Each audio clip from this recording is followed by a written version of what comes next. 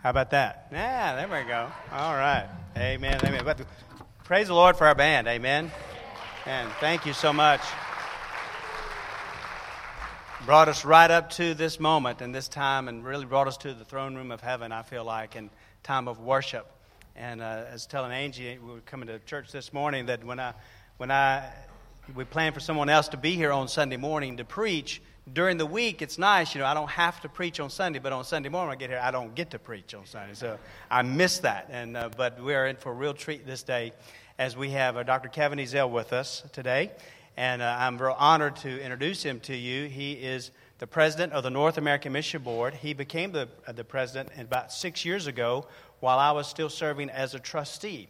And I had the privilege of casting a vote for him to be the new president there. And have been just grateful to God for all that He has done through this man at the North American Mission Board. By way of introduction, he's going to introduce some of his family to you today, but I just want to tell you just a little bit real quick about him, what I've learned about Kevin over the past 6 years. He's a lot of fun, as you'll find out here in a few minutes as well, to listen to him share, but more importantly, he has a great love for folks. He has a love for his family. He has a love for the church. He has a pastor's heart. He has a love for our convention, but more importantly, he has a love for Jesus Christ. And that's the most important thing we can say about anyone. Amen? And so if you would, please give a very warm welcome to Dr. Kevin Ezell. Thanks. Thanks, brother. Thanks, Jerry. Thanks.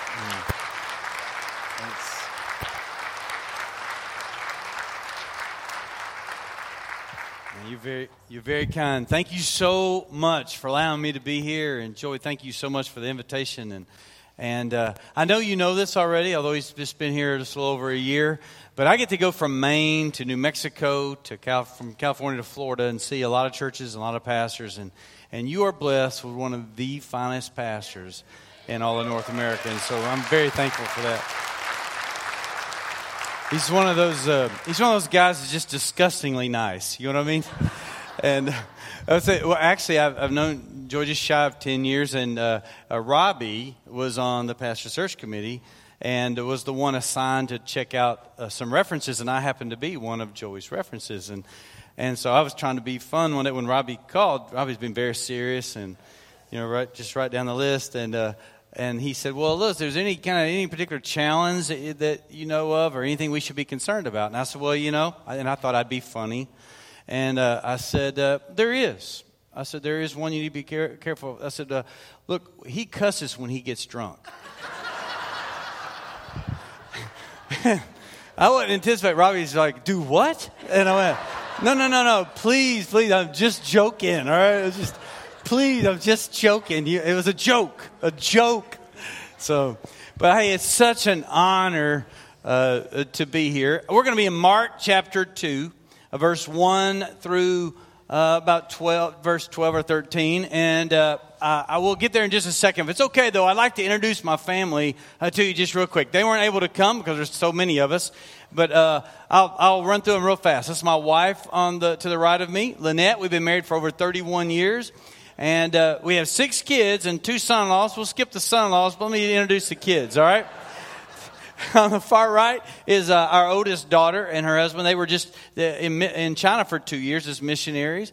And on the far left is our second oldest daughter, Shelley, and her husband. And he's actually in finance, and they live pretty close to us there in Atlanta. And then our oldest son is the tall one in the back. He's a sophomore at California Baptist University out in Los Angeles. And we're very, very thankful for him. And then God blessed us with a whole second phase of children, if you will. The first child we adopted was Libby. She's in the front left. She's from China. We adopted her when she was 1, and she's now 15. And she's an angel on this earth. She's a sweetheart. And then the second child we adopted was Micah Lynn. She's on the front row, far right. She's from Ethiopia. And she's a pistol. Normally, if you ever watch Sanford and Son, you ever watch that show? Well, we adopted Aunt Esther. All right, I tell folks, she takes nothing from my boys. I mean, she will put them in her place. Matter of fact, when we moved to Atlanta, she went to our neighbor's house and put her hand on her hip and says, "You have issues." And they were like, "Do what?" And she said, "Your house is a mess. You have issues." So we were like, oh, my word. So we set her down and said, look, sweetheart, we're trying to make friends, and you're not helping, all right? So she is a sweetheart. She really fills up a room. And then JM is right above my wife there, John Michael. He goes by JM. He's from the Philippines. And we adopted JM when he was 12, and he's now 18. And he's something else. I'll tell you a few stories about him in a second. But it's real funny, though, when people see our family, when we walk into a restaurant, it's always hilarious because they're like, how did that happen? You know? We have 6 kids from 4 different countries. And they'll normally in the South, they'll go, well, bless your heart. And I know what that always means. That means better you than me. That's what that means. But I say, there's no need to bless my heart. I'm just very competitive. Now, what I mean is we have 6 kids from 4 different countries. When we watch the Olympics, we win. All right? It was interesting. When I went to Manila to pick up JM, they said, now be very careful with him because he's not used to some of the same luxuries that you're used to in the States. I went, luxuries? What do you mean? They said, well, like hot water. He's not used to hot water. We don't have that in the orphanage. There is hot water in Manila, I realize that, but not in his orphanage. He basically took sink baths. And they said he'll harm himself, so make sure he understands hot water. So, can you imagine the very first night they found JM wandering in the streets when he was 5, picking up plastic bottles. They put him in the orphanage from 5 until he was 12. Can you imagine the very first night after 7 years in an orphanage being in a hotel for the very first time ever? So I'm letting him bounce on the beds and doing those different things. And it came time for a bath time. And I said, hey, Jim, come here. I want to show you something. And I said, look, you're going to time for bath time. I'm going to go in there and you need to take a bath. But let me show you something. So I turned on the water lukewarm. And then I took his hand and I put it under the lukewarm water. And then I just gradually turned the water warmer and warmer and warmer until he began to feel hot water for the very first time. Can you imagine feeling hot water for the very first time? His eyes got big and he's like, that is wonderful. And I said, it is wonderful. You're going to love it. I said, now you hop in the shower. And he said, shower? What's a shower? And I forgot they had taught him some English, but some things didn't translate because they didn't have a shower. And so have you ever explained a shower to someone? That's not the easiest thing to do. You know, it's like water from heaven. You know, I was trying to explain to him. Some things you just forget. This is like the first time we went out to eat. The first time we went out to eat, I ordered for him. I said, just bring him some chicken fingers. Yeah. So he's like, no! I not eat chicken fingers. I said, no, they're not chicken fingers. That's just what they call them. Just dip them in barbecue sauce. It'll be okay. And you can imagine the first time we had buffalo wings. I mean, it's just, every night there's an international conflict at our house. But I'll never forget the first time when he took that shower, 45 minutes later, he comes out smelling good, shriveled up, all in his matchy pajamas. And loving life. He loved it. Why? Because he wasn't used to hot water. He'd never had it before. We are basically spoiled. I began to think that night, like how many 12-year-olds would be that excited about hot water? Not many. I mean, it's like, hey, so what? You're sitting here on padded pews. You're spoiled. We're spoiled. Would you not agree? We're spoiled. And then even say, like, even when it comes to hot water, when we were spoiled. Hey, Robbie, I'll go back to you. I'm picking you again because you look like the cleanest one in that section. All right, but Robbie, tell me, you've taken a shower in the last 2 days. All right. Well, tell me. Now, just be straight up honest. When hot water hit you, did you go like, yes, hot water? Did you do that? Didn't do that. You see, folks, Robbie. He's what's wrong with America, all right?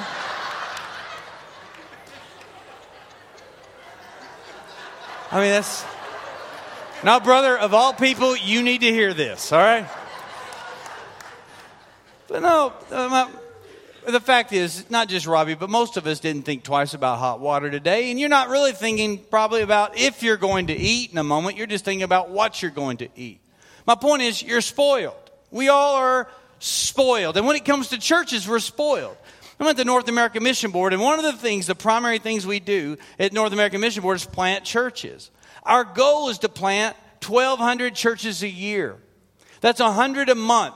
That means every Sunday when you gather to worship, you're a part of an SBC family that's planting. That day, we're launching 20 to 25 churches every Sunday. And that's why when you give to missions through the cooperative program, when you give to the Annie Armstrong Easter offering, we're planting 25 churches every Sunday.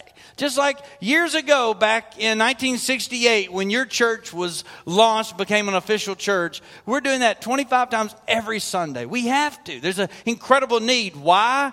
Because the majority of churches in America are in the South. All right? The majority are in the SEC and the ACC. It's the other conferences that are going to hell. All right? I want you to show you something real quick. Now, I'm just joking, so don't get upset. All right? If anybody gets upset with anything, just email me. Don't email Pastor. All right? So he's too nice. In Mississippi, it's the most church state in all of North America. There is one Southern Baptist church for every 1,392 people. Now, missiologists say you need an evangelical church for every 2,000 people, an evangelical church. This is just the SBC number. If you say, okay, what about Virginia? Well, in Virginia, there's one for every 4,200. So there's still places in Virginia that desperately need, a lot toward Washington, that need church, more churches. And you remember in Acts chapter 13, the church at Antioch? If you look at verse 3, it says, and they sent them off, Barnabas and Saul, to do what? To plant churches. On those missionary journeys, they went there to plant churches. They went back and checked on those things, but they wanted to plant churches. They knew that was the very best way to reach the nations as they knew them at that time. Well, Virginia's 4,200. We plant churches all over North America, but especially around larger cities, because 85% of the population of North America live in and around major cities. So in New York, it's this. It's one for every 58,000.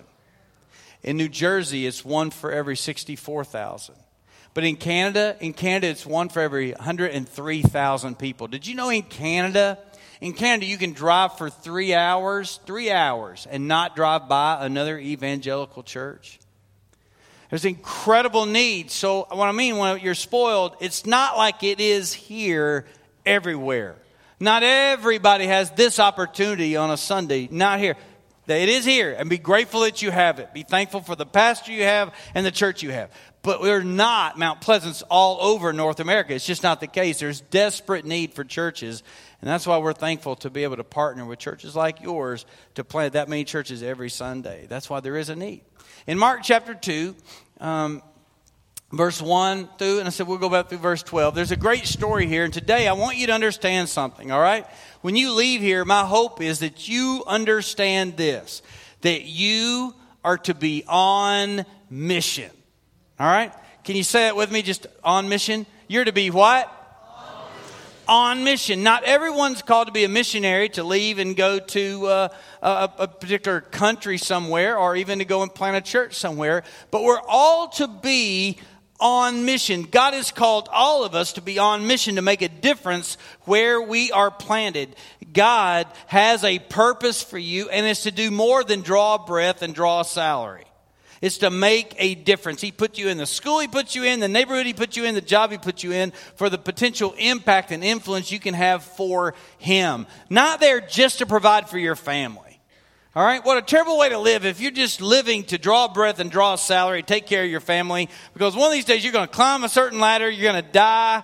We're going to have a funeral. Brother Joey, I know him. He's going to round up and make you sound as good as possible. And then they're going to go home, eat potato salad, and life moves on. In your office, they're going to take all your junk down. They're going to repaint it and put somebody else's junk in there. That's just how it works. My dad died 3 years ago, and when he did, I just want to go out in the streets and say, look, my dad just died. Everybody stop. But they didn't. The world kept moving. And as callous as that may sound, I'm telling you, God put you here for more than just climbing some ladder, or more than just drawing a breath, existing and trying to, more than just providing for your family. Just to be on mission for Him. And we must be tenacious and very intentional about it. Mark chapter 2, I want to run through the story. You perhaps have heard it before, but I want to look at it in a way that hopefully help you see the importance of us to do whatever it takes to get the gospel to the ends of the earth. Let's begin reading verse 1. You ready? Here we go. And again, he entered Capernaum after some days, and it was heard that he was in the house. He being Jesus, of course. Immediately, many gathered together so that there was no room to receive them, not even near the door. And he preached the word to them. They were jam-packed in there. Overflow was overflowing, and he was preaching the word to them. And then they came to him, bringing a paralytic who was carried by 4 men. Verse 4. And when they could not come near him because of the crowd, they uncovered the roof where he was. So when they had broken through, they let down the bed on which the paralytic was lying. When Jesus saw their faith, he said to the paralytic, "Son, your sins are forgiven." Now remember that part, I'm going to come back to it. But when Jesus saw whose faith? He saw the guys who were carrying the paralytic. He saw the 4 men. He saw their faith, and he decided to heal the paralytic. Okay? He saw their faith, and he healed him. Now we'll come back to it. And some of the scribes were sitting there reasoning in their hearts. I get a kick out of that passage because obviously Jesus is doing something spectacular here. And you got some scribes sitting there with their arms folded, thinking to themselves. It's what that passage is saying. They're thinking to themselves, who's this guy? He's blaspheming. It's always going to have people like that. Anytime God does something incredible, you're always going to have people that are going to be somewhat negative, if you will. All right? Every church I pastored, I had people like that. It just seemed like they thought their spiritual gift was the gift of criticism. You know what I mean? I always want to sometimes point at them and say, hey, stand up, brother, and share your word of criticism. I can tell it's on your heart. But they were there sitting there thinking to themselves. And then notice, why does this man speak blasphemies like this? Who can forgive sins but God alone? And Jesus is like, yeah, you're right. That's my whole point here. Jesus understood what they were thinking. He had the gift to know what they were thinking. I personally am glad I don't know what you're thinking right now. All right? I don't want to know. Jesus did, and he says, hey fellas, why do you reason about these things in your heart? Which is easier to say to the paralytic, your sins are forgiven you, or to say, rise, take up your bed and walk. But that you may know that the Son of Man has the power on earth to forgive sins. He said, look, what's it matter? I have the authority. I am the Son of God. I have the authority on this earth to forgive sins. This physical healing is not that big a deal. It's not.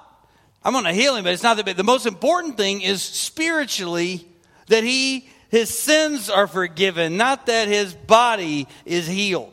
Because eventually he was healed, but eventually he died. But spiritually, he had that for everlasting to everlasting. That's what he was trying to get across here.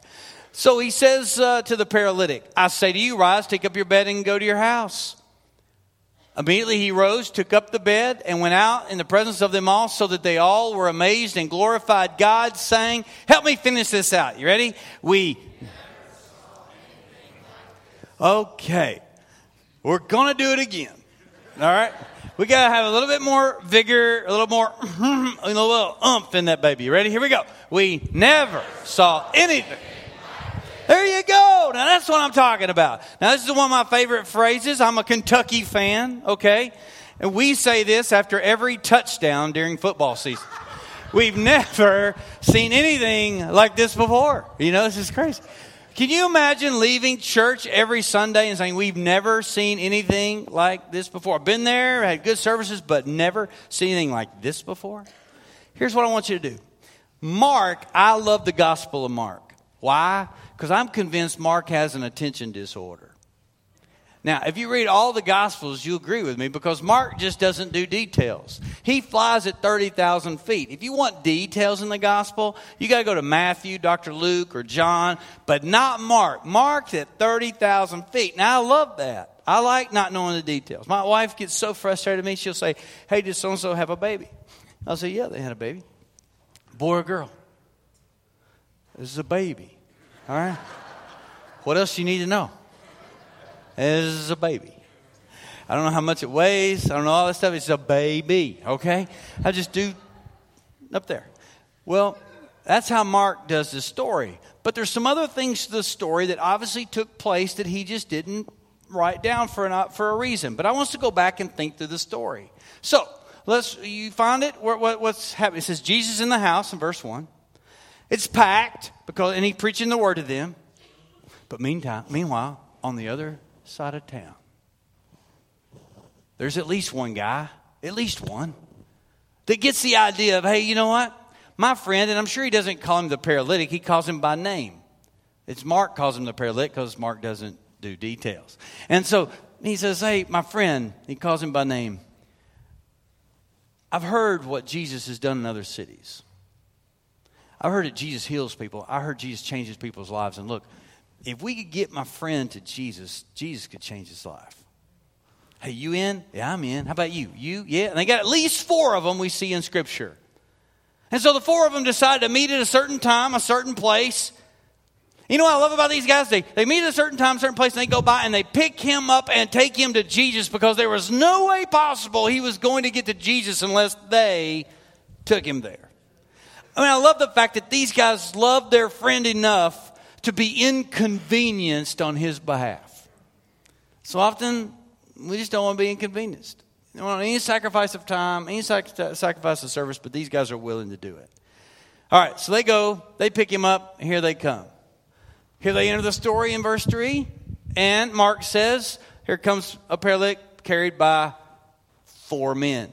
They get there, and the place is jam-packed. They can't get in. Now, I get a kick out of this because Mark, not doing details, he says, so they take him to the roof. They dig a hole in the roof. They lower him to Jesus, and Jesus heals him. I mean, Mark acts like this happens every Sunday. You know, like song in the bulletin, song, special music, dig hole in roof, sermon. I mean, it's no, Mark. I mean, there's more to it than that. He gets there. They can't find a seat. These guys perhaps even look in there and say, look, I know these people. They're not giving up their seat. So, I mean, what are we going to do? So I'm sure that they huddled. They had to huddle and come up with an idea. So the 4 of them huddle. They say, okay, fellas, what are we going to do? It's packed in there. I mean, we brought him here. I mean, what do you think? Hey, did you know psychologists say that 1 out of every 4 people tend to be negative? Did you know that? Do not point, okay? That's totally, that's not needful. But 1 out of 4, I'm sure one of these guys was probably negative, kind of like an Eeyore. You know people like an Eeyore? They round down. It's not a pretty day. You know, it's like, I knew this wasn't a good idea, or we should have come to the early service. You know what I mean? I'm sure that at least one guy was negative. But we do know, we don't know the details because that's just not how Mark rolls, but we do know that at least one said, hey, got an idea. You're going to think I'm crazy. But here's what we're going to do. What we're going to do is we're going to take him and we're going to put him on the roof. I can't help but think the paralytic at that moment propped himself up and said, do what? Have I not got enough problems? No, now just hear me out. What we're going to do is we're going to put you up on the roof and we're going to kind of guess what we think Jesus is. And then that's what they did. And then they got down and they dug a hole. And then they lowered him down. And remember what I said? Mark said that Jesus saw their faith and decided to heal him. Did you catch these guys' names? You didn't because they're not named. It's kind of like the widow's mite. You don't know. There's just 4 guys. They're just 4 guys, but I love these guys. You know, you don't know their names, but you know the heartbeat and the theme of their heart. And the heartbeat and the theme of their heart is whatever it takes. They were willing to go get him and take him there. They got there, small road bump, no room, not a problem. We're going to do whatever it takes. And they get him on the roof. They dig a hole in the roof. And can you imagine next Sunday if Brother Joey is preaching through his sermon halfway through, 30 minutes in? So I'm going to tell you, today, this sermon will not be as good, but it won't be as long, all right? So I can... Halfway through his sermon, some dust begins to fall. Some more dust begins to fall. I don't know about you, but if a hand comes through that roof, I'm watching it, all right?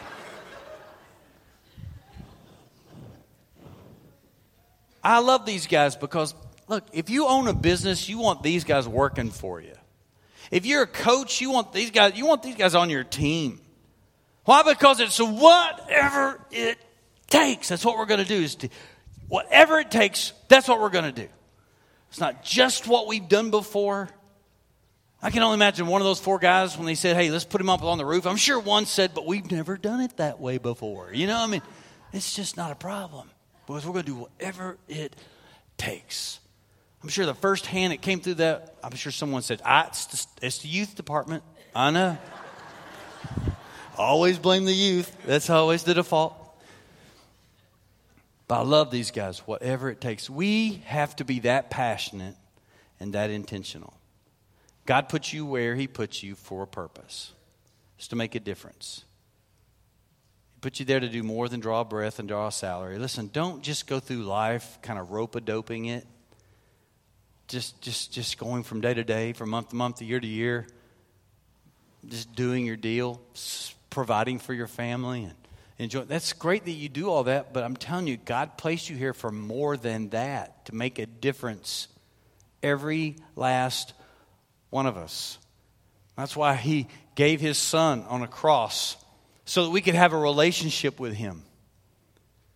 But once we had that relationship with him, he saved us not just to sit and to soak, but to serve.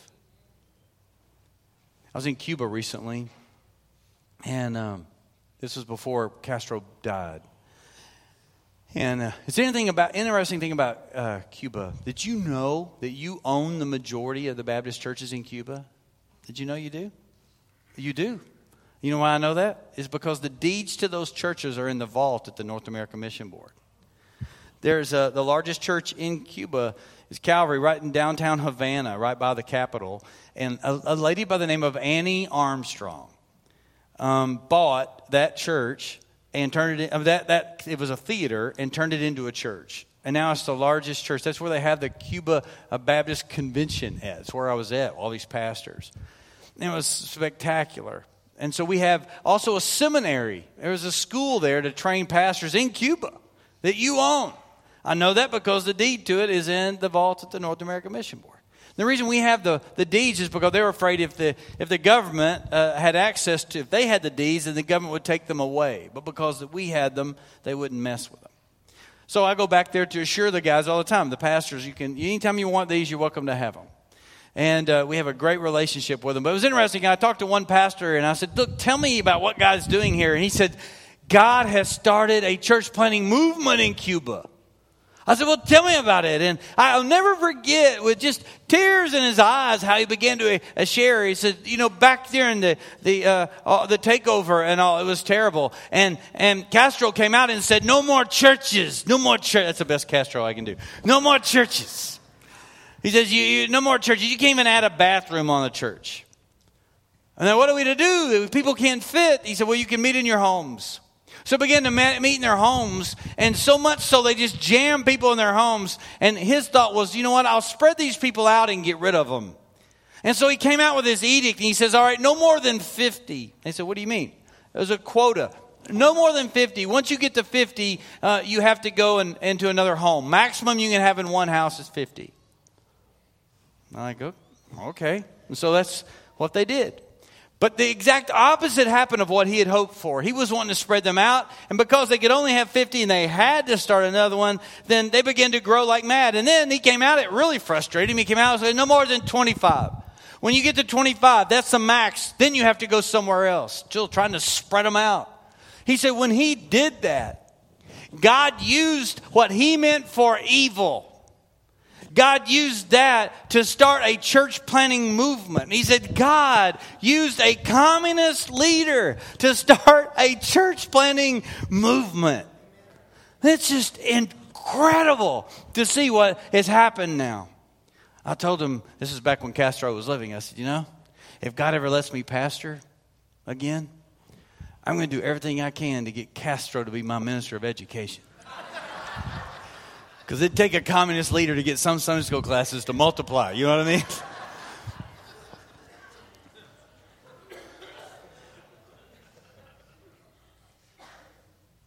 You know what I love about that story is that God knows no limits. He's not limited by boundaries, by people. He'll work through you or he'll work around you. Say anything about your church, he'll work through your church or he'll use somebody else to do it. You're not guaranteed that. That's why, I'm thankful that you're here and hopefully you're a member of this church. If not, we'll give you the opportunity to do that today. And I encourage you to come back. If it's your first time, please come back when the real guy's here, okay? I mean, don't let this be the reason that you don't come back.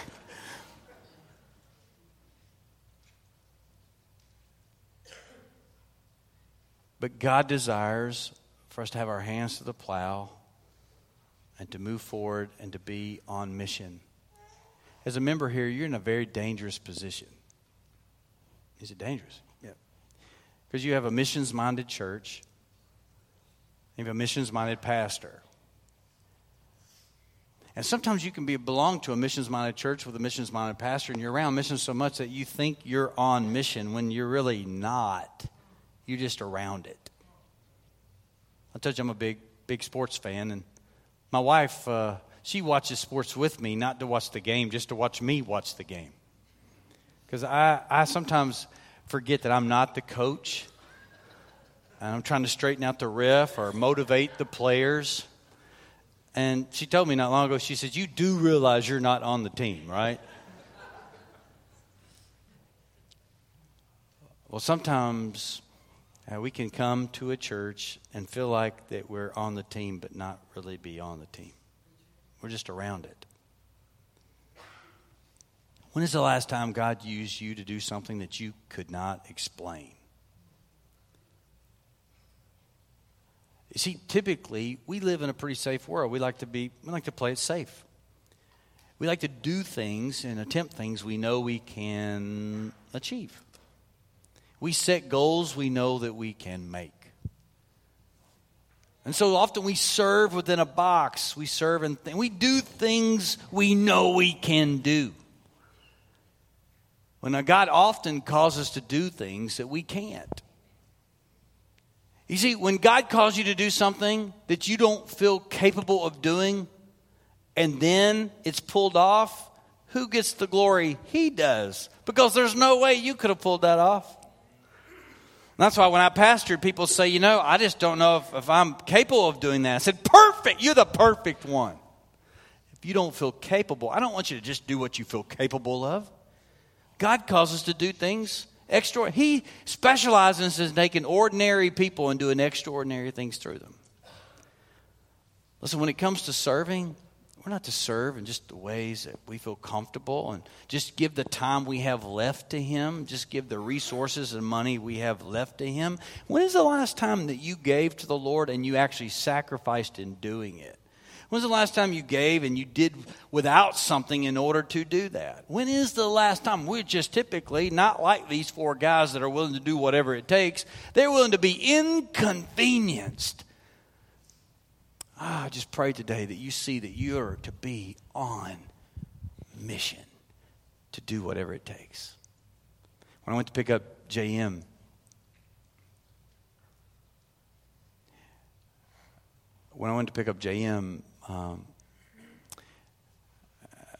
and he took that first shower, I was putting him to bed.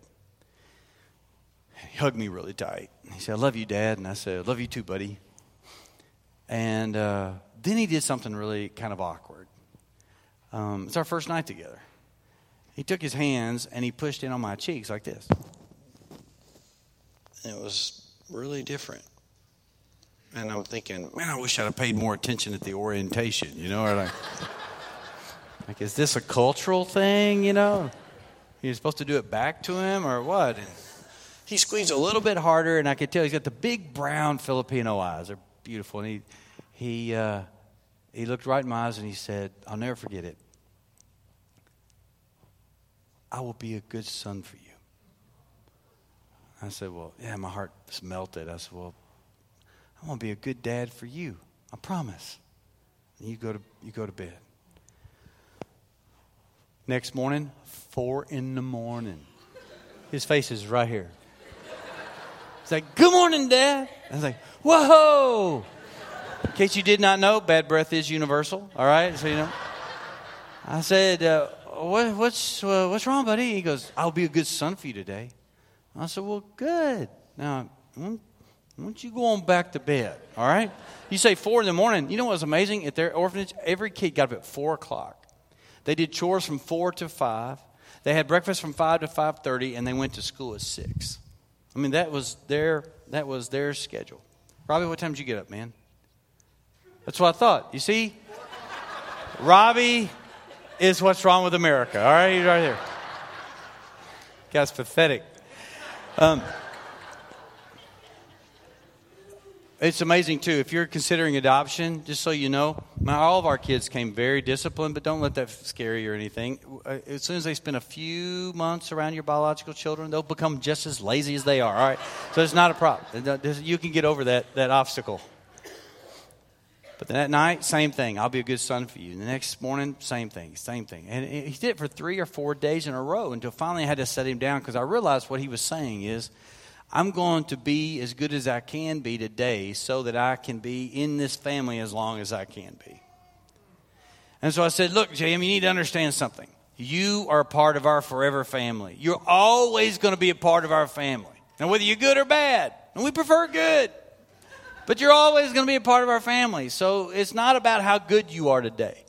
God put you in our family, and you're always going to be a part of our family. He says, okay, Dad. And really, in a couple of weeks, he stopped doing that, but it took him a while. But I couldn't help but think that night when I went to bed, I thought, you know, what would it's like? It's kind of like we are with our Heavenly Father. Man, we are saved by the grace of God, not of works, lest any man should boast. It's not about our effort. It's what Christ did on the cross for us. He shed his blood on the cross for us. Our sins are forgiven because of what he did. And because of that, we have everlasting life. We have an everlasting family that we're a part of, his. No one can pluck us out of his hand. But he saved us for a purpose. As you read the whole scripture, you see that he saves us so that we can serve him. We're saved not to sit and soak. We're saved to serve. And I thought, man, what would it be like if every church, every believer in every church would have that attitude JM had that morning? If we look at our Heavenly Father every morning or every evening and say, today, I want to please you. Today, I'm going to be a good son for you today. I'm going to be a good daughter for you today. Because you put me here for a purpose. I want to accomplish that purpose. And today, I am yours. Use me. I want to be a good son for you today. God put you here for a purpose.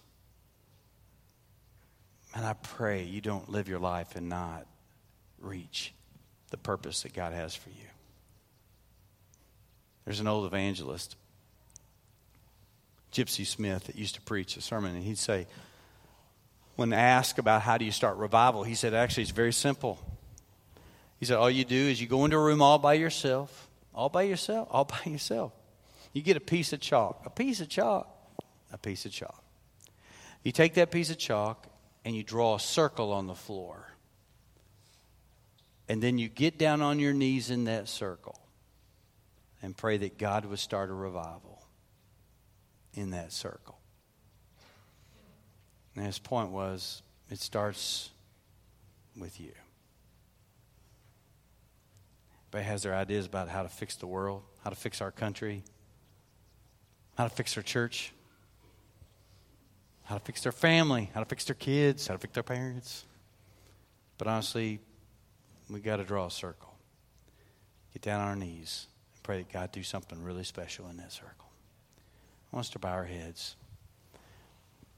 If you're here today and you do not know Christ,